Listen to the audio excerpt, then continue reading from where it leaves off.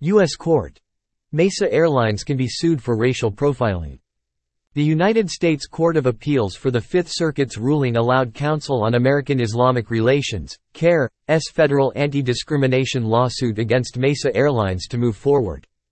Assam Abdallah and Abdurrauf Alkawalda, two representatives of the Dallas-Fort Worth area Muslim community, suffered egregious racial discrimination while attempting to fly home to Texas after an international relief fundraiser in Alabama.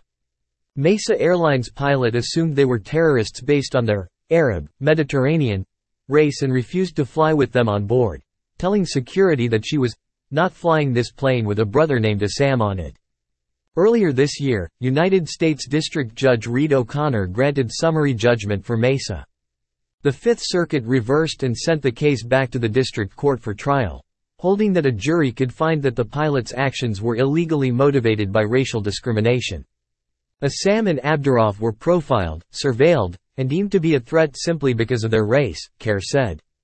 It is unacceptable to treat anyone like a terrorist because of their race or their religion, said CAIR National Litigation Director Lena Masri.